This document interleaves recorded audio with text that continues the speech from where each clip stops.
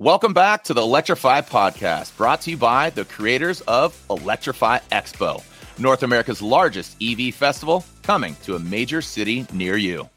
All right, everyone. Welcome to another episode of the Electrify News Podcast. I'm your host, Joe Boris, and we had a kind of a busy weekend happening in the world of EVs. Obviously, the big news from the American side is that the investment in American manufacturing and North American EV production continues. We had last week news that GM was putting $490 million into their Indiana stamping plant. And now we have news that they're also putting in an additional $760 million into their Toledo, Ohio plant. That is a huge amount of money coming into Ohio. That's a really great, a good win for the UAW there. That's Local 14. That's kind of my neck of the woods where I used to be. So it's a big win for them. It's a big win for the area. And it really shows the commitment that General Motors has and has, been rolling out in terms of manufacturing these vehicles and bringing this manufacturing back into the U.S. For so many years, we've been reading, really almost my entire life, we've been reading about how manufacturing of cars has been leaving Detroit and has been going to Canada, has been going to Mexico, has been going overseas. I know Ford's vans, like the Ford Transit, is actually built in Turkey and then shipped over here. So to kind of see all this investment on GM's part coming back to the U.S. for U.S. manufacturing and good manufacturing jobs, I think is very positive stuff. So that's exciting. We've also got Volvo putting another $50 million into South Carolina. We've got Mercedes-Benz has committed to start building some of the EQS and EQS SUV vehicles down there. They had over the long weekend, we had Volvo came out and said the new XC90 7-passenger SUV, they're going to rename it the EX90 because obviously electric crossover, and then 90 refers to the length of it. So their new EX90 is going to be built in the U.S. So that's the first time that the flagship Volvo has been built in the U.S. So that's going to be really exciting, I think, for a lot of people, especially people who, are looking to get into the automotive space and are now finding that there are jobs here that 4 or 5 years ago not only didn't exist, but didn't seem like they would ever exist in the United States the way that they did for our parents and, those parents as well. So that's really exciting stuff. Kind of along the same vein, we have Rivian. Rivian, their pickup trucks and their SUVs get a lot of the media attention, right? Because they're cool. That's what people want. They want pickups. They want SUVs. Here are some really nice, really high-end American-made SUVs that are made right down the road from me here in Illinois. So, we see a bunch of those. We're very excited about those. But the real hot setup that they've got going is on that same platform. They're building a cargo van. And this is a cargo van that is going to replace all of the Amazon, or eventually going to replace all of the Amazon delivery vehicles, a lot of the UPS trucks. That's their goal, right? Is to get into this delivery market with these delivery vans that are 100% electric. And they've been doing a good job, I think, pushing that forward and pushing that narrative forward. And they've done a good enough job that now Mercedes-Benz, who obviously makes, the Sprinter vans and other things like that, Mercedes is now reaching across the table and saying, hey, Rivian, we want to do this with you. We want to do a joint venture project. And they are basically announcing that the new Mercedes vans are going to be effectively developed with Rivian, whether that's going to be, Rivian's big manufacturing facility in Bloomington. If you've ever driven by it, it takes like a minute and a half to drive past this thing. It's the size of a planet. So there's definitely enough room in there to build several different vehicle lines. At one point, that was the Chrysler Diamond Star location where they made cars like the Dodge Avenger, the Chrysler Sebring, the Eagle Talon, the Mitsubishi Eclipse, all of those at one point were being made at the same time in that location. So there's certainly enough room there to make the Rivian light van, or the RLV, as well as, the Mercedes-Benz vans. So it remains kind of to be seen whether this is going to be Rivian is going to build these Mercedes vans under contract, or whether Rivian is going to develop this van for Mercedes-Benz. For what it's worth, I can't imagine it's going to be the latter. Ford obviously was an early investor in Rivian. Ford put billions of dollars into Rivian to develop a vehicle platform that they could share with Lincoln.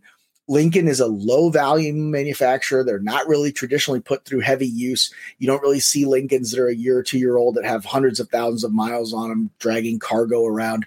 Maybe in the old days, you see that with the Lincoln Town Cars as far as using those for taxis and limo services.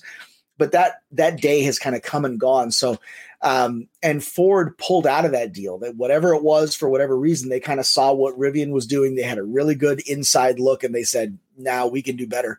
So I can't imagine that Mercedes, with all their history of manufacturing and technology development, is going to believe any differently than Ford will. So I think this is going to be a question of Rivian's factory manufacturing vehicles under contract for Mercedes. But it's hard to know. Another thing that's hard to know really is how all of this cargo van stuff is going to shake out. Obviously, Ford has their e-Transit and Ford has their nationwide network of dealers. And all of those dealers, remember, have existing relationships with local delivery fleets. So they have a tremendous advantage there as well. We're starting to see more and more of that kind of relationship advantage come into play in the electric vehicle market. So Ford's e-Transit is still out there. And don't forget Walmart. Walmart also kind of acquired this EV startup called Canoo that makes these same electric style vans that are going to compete directly head to head with Amazon and Rivian. So that space, that commercial van space, is really, really heating up. It's kind of very exciting. And what's really funny is, I'm doing some research on this, and I found a tweet from Elon Musk from 2018 saying that, he thinks that it would be really interesting for Tesla to work with Mercedes on an electric Sprinter. So it's kind of funny to see that, Rivian, which, a lot of people would consider a Tesla rival, actually got that business and not Elon. And that's another example of Mercedes was an early investor in Tesla, and Mercedes is intimately kind of tuned in and dialed into how Tesla does things. So for them to say, yeah, maybe not with Tesla, we're going to go with the rival, I think that's also really interesting. And then speaking of Tesla, Tesla's been under a lot of scrutiny lately. There's been a lot of lawsuits, and not only sexual harassment complaints and, questions of racism in the factory. That kind of stuff happens at a lot, unfortunately happens at a lot of big companies and doesn't really speak to their ability to keep going as a company. But when you see things like Germany has said you're no longer allowed to sell, your self-driving autopilot and full self-driving software packages, when you see lawsuits in California and now Connecticut and Maryland coming out saying, hey, you're not allowed to sell this stuff anymore. You're not allowed to offer this kind of thing in your car unless it's full, really actually self-driving. And even then you have to maintain liability and things like that. So there are big lawsuits coming up against Tesla, not even including the Twitter thing. So there's a lot of pressure right now on Tesla to come out, actually deliver the Tesla Semi that they first showed 5 years ago, the Tesla Roadster that they first showed 5 years ago. They haven't done either of those things yet. So that's a really big concern.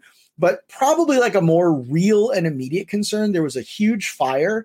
I don't want to say huge fire. It'd be huge if it was at your house, but it's not huge in the terms of the scale of the Gigafactory that they call it in Berlin. But there was a large fire at the Tesla factory in Berlin, and the locals have been calling for production to stop there because apparently there's a lot of chemicals and everything getting into the water supply. There's obviously damage to it, and they're concerned that there might be a structural issue and put the local workers in danger. So all of that is going to put a downward pressure on Tesla. It's going to kind of be holding it back. And, how can this company continue to innovate while it's fighting lawsuits and fires and, slowdowns at every front? It's going to be really interesting to see. So yeah, we'll obviously news on the fire that just happened last night. So we're going to be, kind of keeping an eye on that.